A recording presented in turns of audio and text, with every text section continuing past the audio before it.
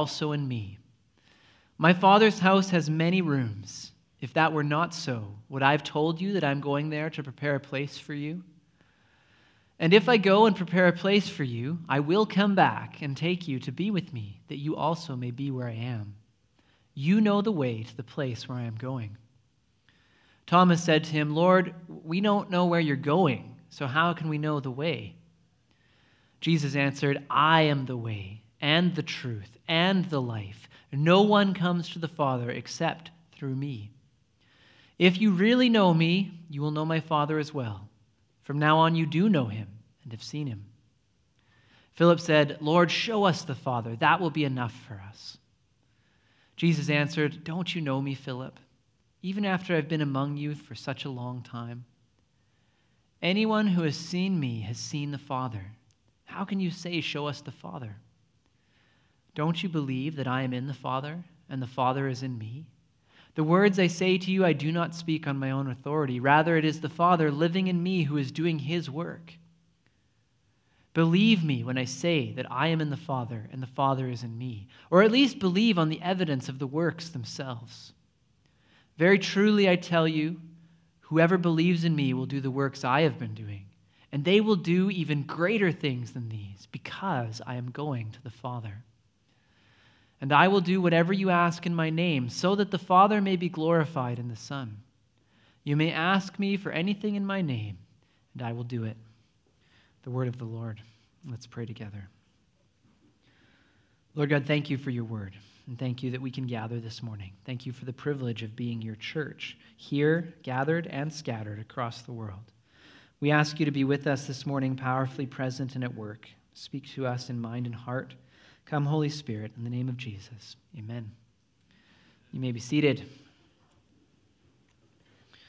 So I've noticed something as we've been having our dinner with Jesus. He seems to like to say things that don't really make any sense. We saw this last week. He's told them he's going to die, and then he says, now is the time for glory. And you're like, wait, what? I thought you just said you're going to get arrested and crucified. That doesn't make any sense. And we talked about that last week.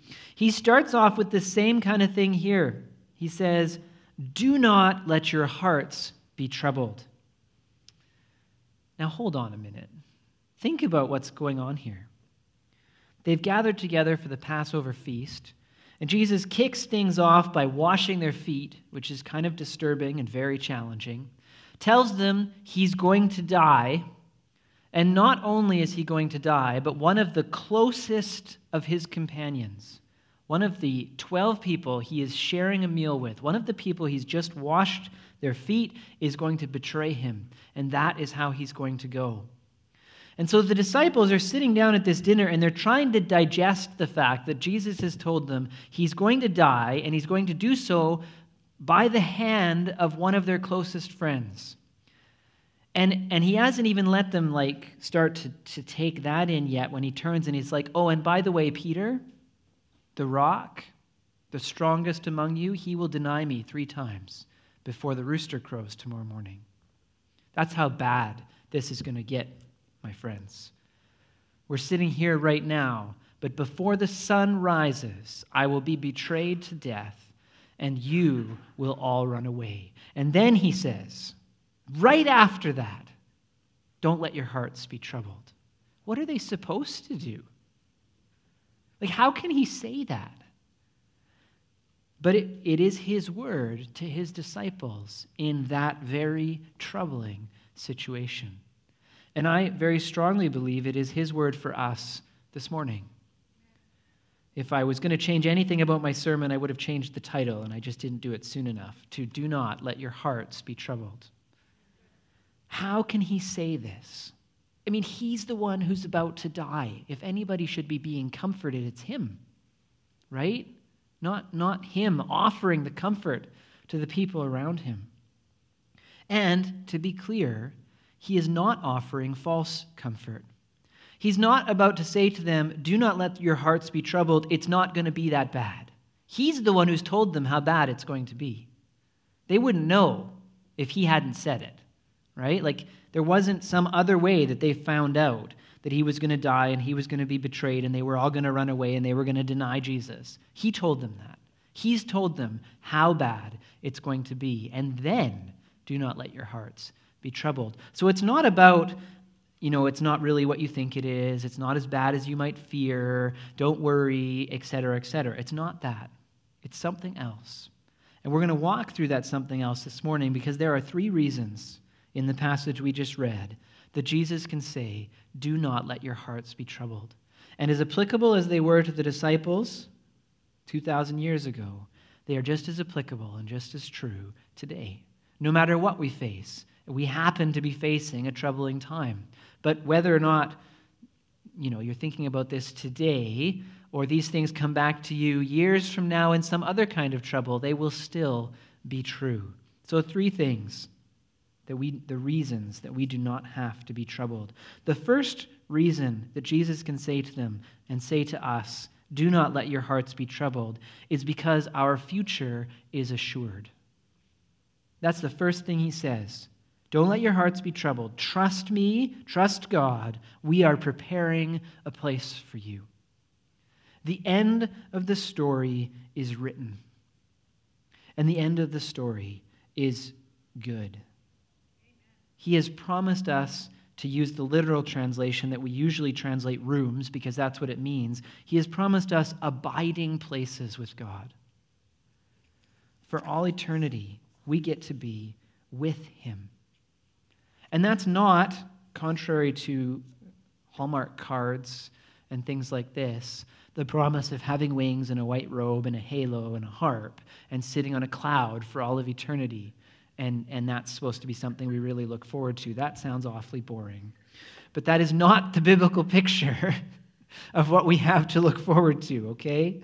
The biblical picture of what we have to look forward to is everything good you've ever experienced in this life, and so much better than that you can't even imagine it.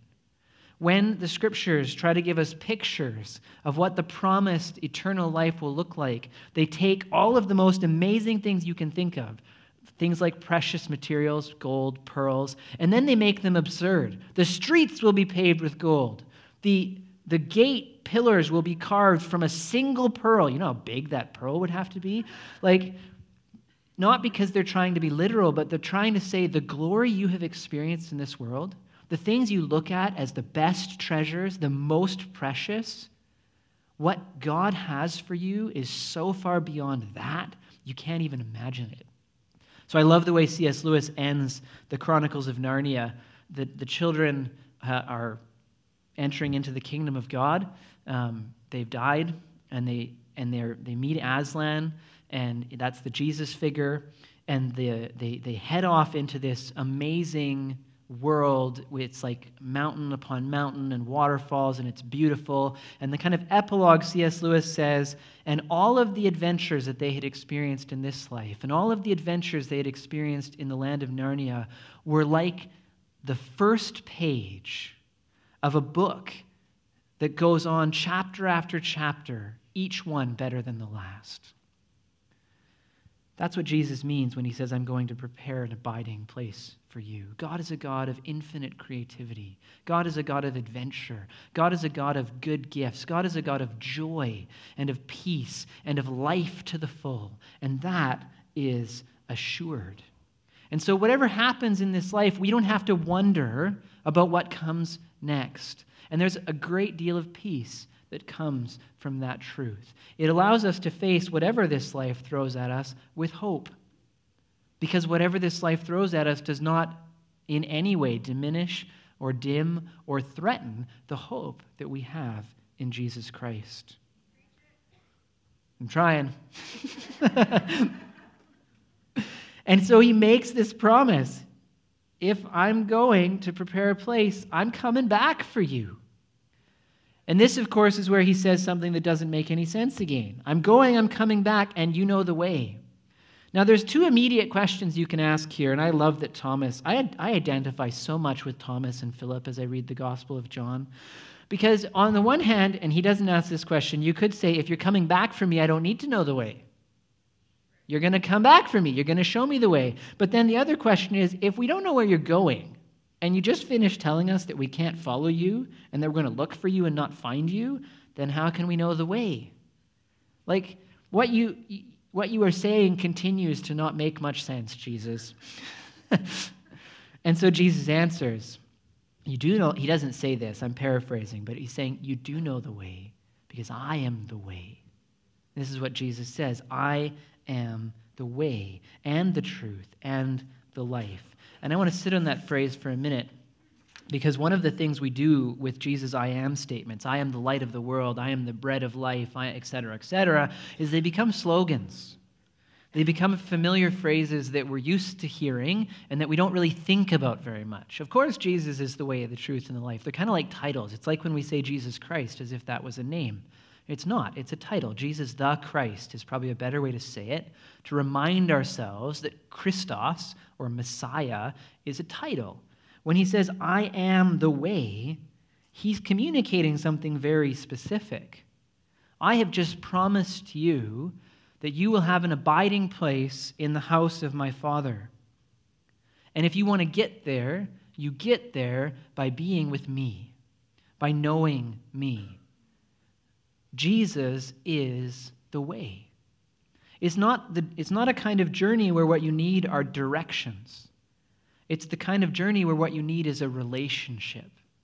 Because knowing and being with Jesus is knowing and being with the Father.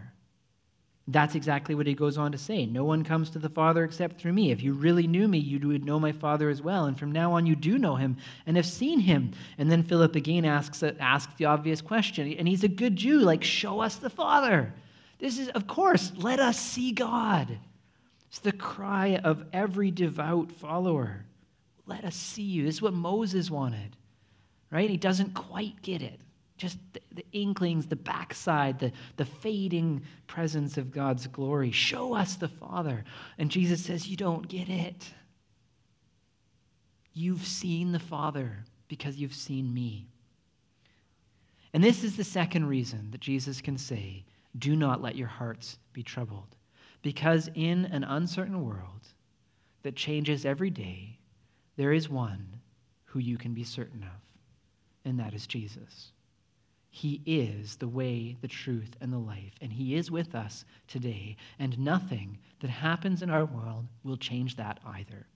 And so just as our future is assured, so is the present companionship of Jesus, his faithfulness and his goodness and his power. None of these things challenges that. He is still the way, the truth, and the life. One of the things that's really troubling about the uncertainty and mess of the world, and this is, again, true regardless of what you're going through, right? It feels especially true today, but it's not just true today. One of the things that's really troubling in all of this is that what you don't always know what to do. It's like the world is falling apart, and you're kind of like, ah! But Jesus is still the way. And yes, you need wisdom. And yes, you're going to face hard decisions. And yes, the uncertainty is real.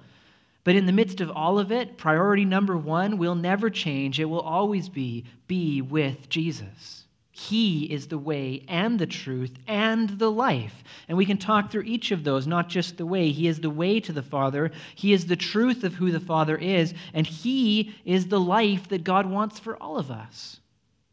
And you can pursue his way and walk in knowledge of his truth and experience his life no matter what the external circumstances in your life are.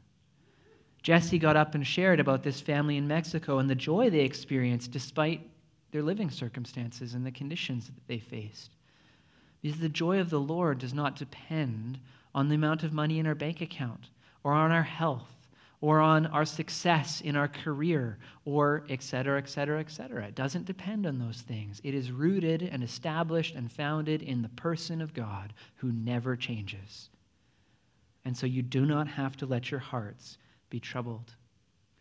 Our future is assured.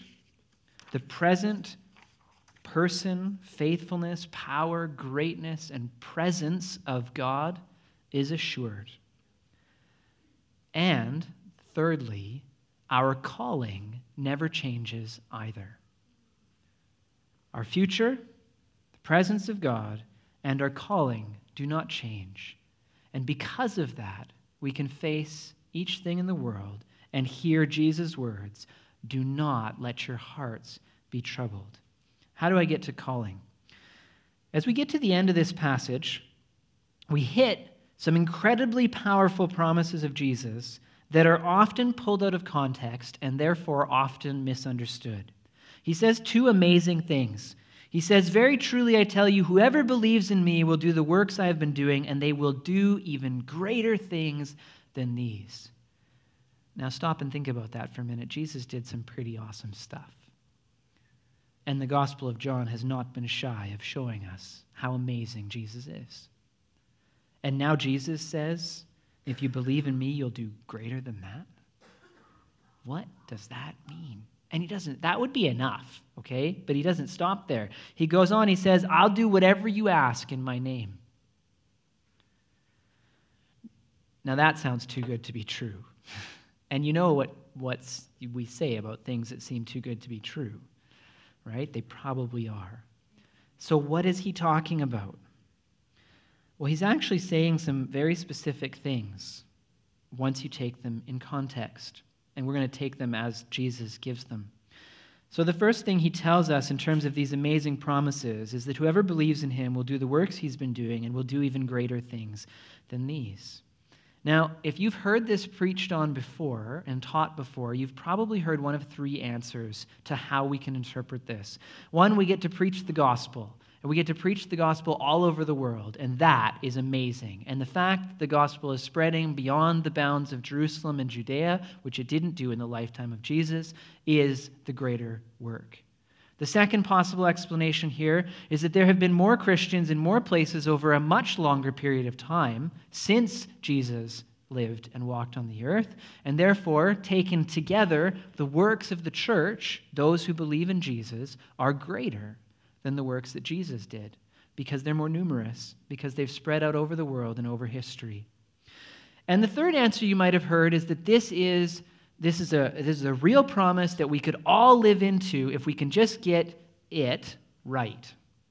Whatever it is, depending on who the preacher you're hearing, right? If we just prayed and fasted enough, if we just believed hard enough, if we, pick your answer.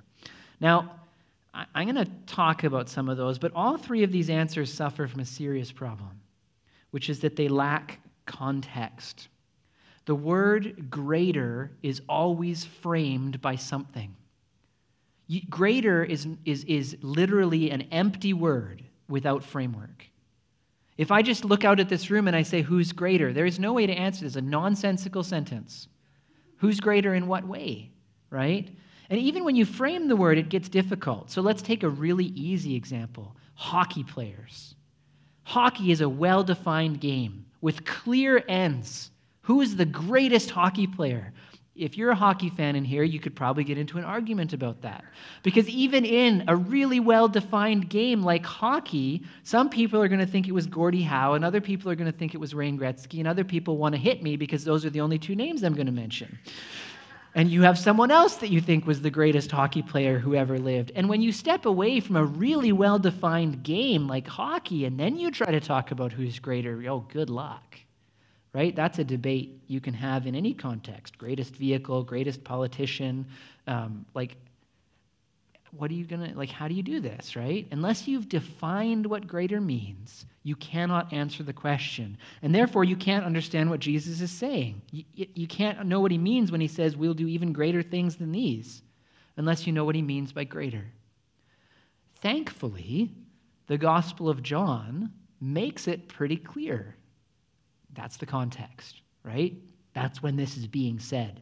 In the Gospel of John, we get to see the works of Jesus. And the Gospel of John is organized around 7 signs or 7 works of Jesus, beginning with turning water into wine at the wedding and ending with the resurrection of Jesus after his crucifixion and burial.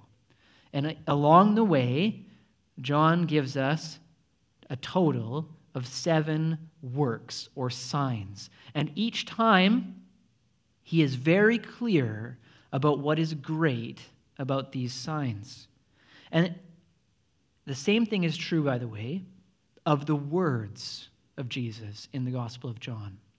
And we sometimes pull the words and works apart. Jesus hasn't done that. Even in this passage, he says, believe what I'm saying, but if you don't believe what I'm saying, then believe on the evidence of what I've done. Believe on the evidence of the works. And so the Gospel of John is very, very careful, and it actually pretty much alternates, though it's not quite precise, to alternate between works of Jesus and encounters with Jesus that are all about words, right? And we've walked through those in the last, month and a half, 2 months. And we haven't been doing the works of Jesus. We've been doing encounters with Jesus which focus on the words. So you go back to that first one. You go back to the first sign. Jesus turns water into wine. And at the end of that miracle, at the end of that amazing work, John summarizes it and he says, this was the first of Jesus' signs, and in this way he revealed his glory, and his disciples put their faith in him. Every sign and every encounter leads to those two conclusions. He's revealing the glory of God, and he is deepening the faith of his disciples. And he does this through a miracle like turning water into wine, where hardly anyone even knows that he's done it, to raising Lazarus from the dead, where the whole Jewish world seems to get news that he's done this. Right? One which might be a party trick, and the other one which is absolutely incredible. He does this meeting Nicodemus at night and talking to a Pharisee about how he doesn't know how to read the Bible. He also does this when they bring, and that's a very private, one-on-one, no one ever hears about that conversation except the disciples that Jesus told about it. And then he does it with the woman caught in adultery, this massively public event in the temple, where in one sentence, in the whole encounter, he says two things, one to the crowd and one to the woman. In one sentence, he says, let he who is without sin cast the first stone. And he accomplishes these same two ends. He gives glory to God, and he deepens the faith of his disciples.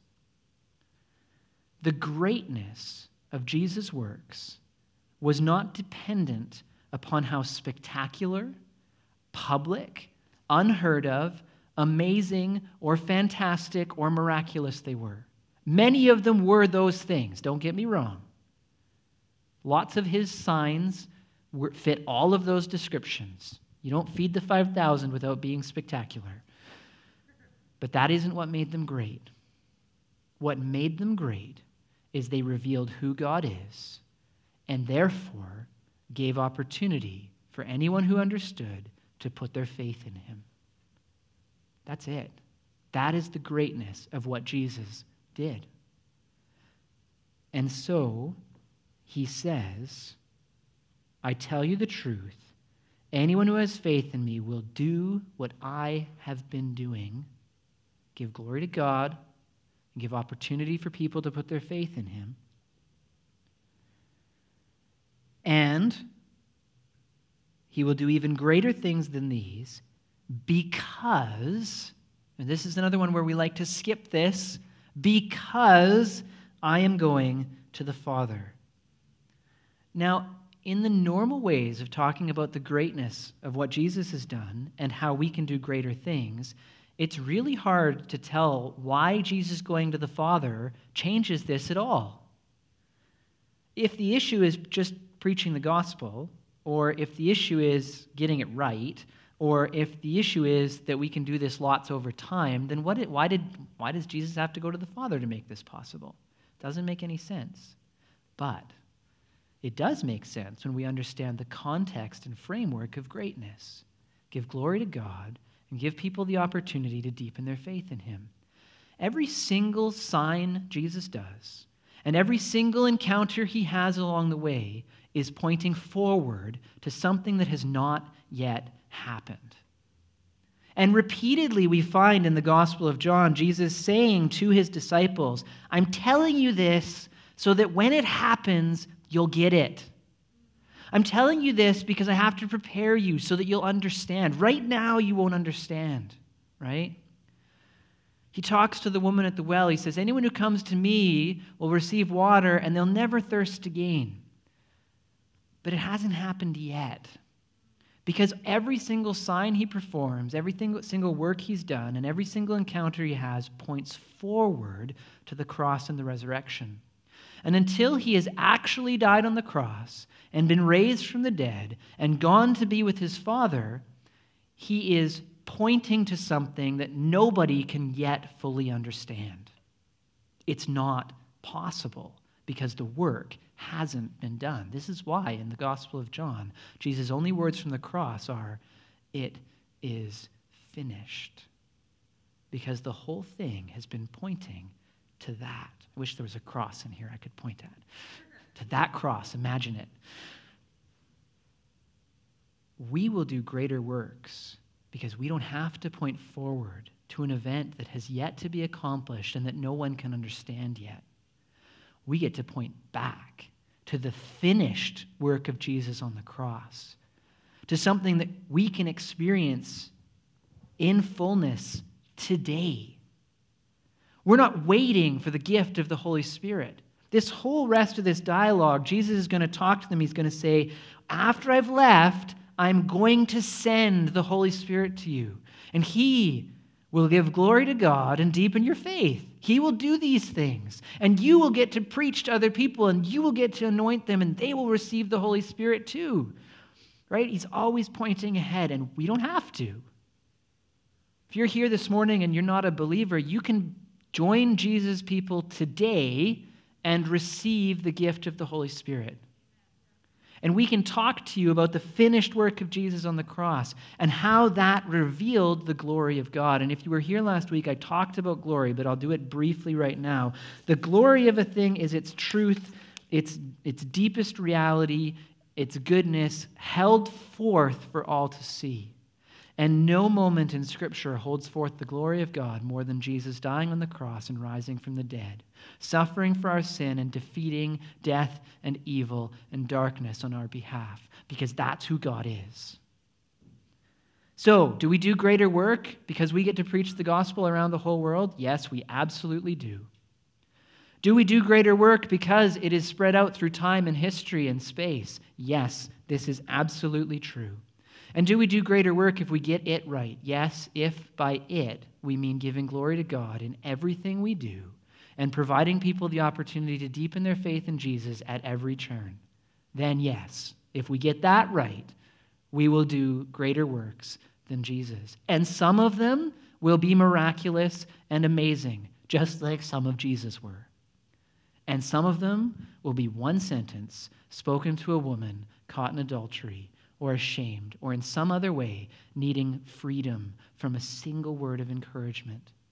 And the greatness of either of those things is not about how public they are, or how spectacular they are, or anything else, except that they give glory to God and give opportunity for faith. That's our purpose. Now, I know you may have forgotten where we were in the sermon before. Do not let your hearts be troubled. The future is assured. God is with us, and our calling remains the same. And no matter what situation in life you face, you can ask the question, can I give glory to God in this? And the answer will be yes. The more important question is, how? How can I give glory to God in this? And I want to talk a little bit about the early church. The church is born in Acts chapter 2 with the coming of the Holy Spirit and thousands giving their faith to Jesus, putting their faith in Jesus. And then the church exists for about 300 years as a persecuted minority. They range in terms of cultural response from looked down upon disdainfully to, that was the best it got, to openly persecuted and thrown to the lions. Right? That was the spectrum. That was as far as you could go.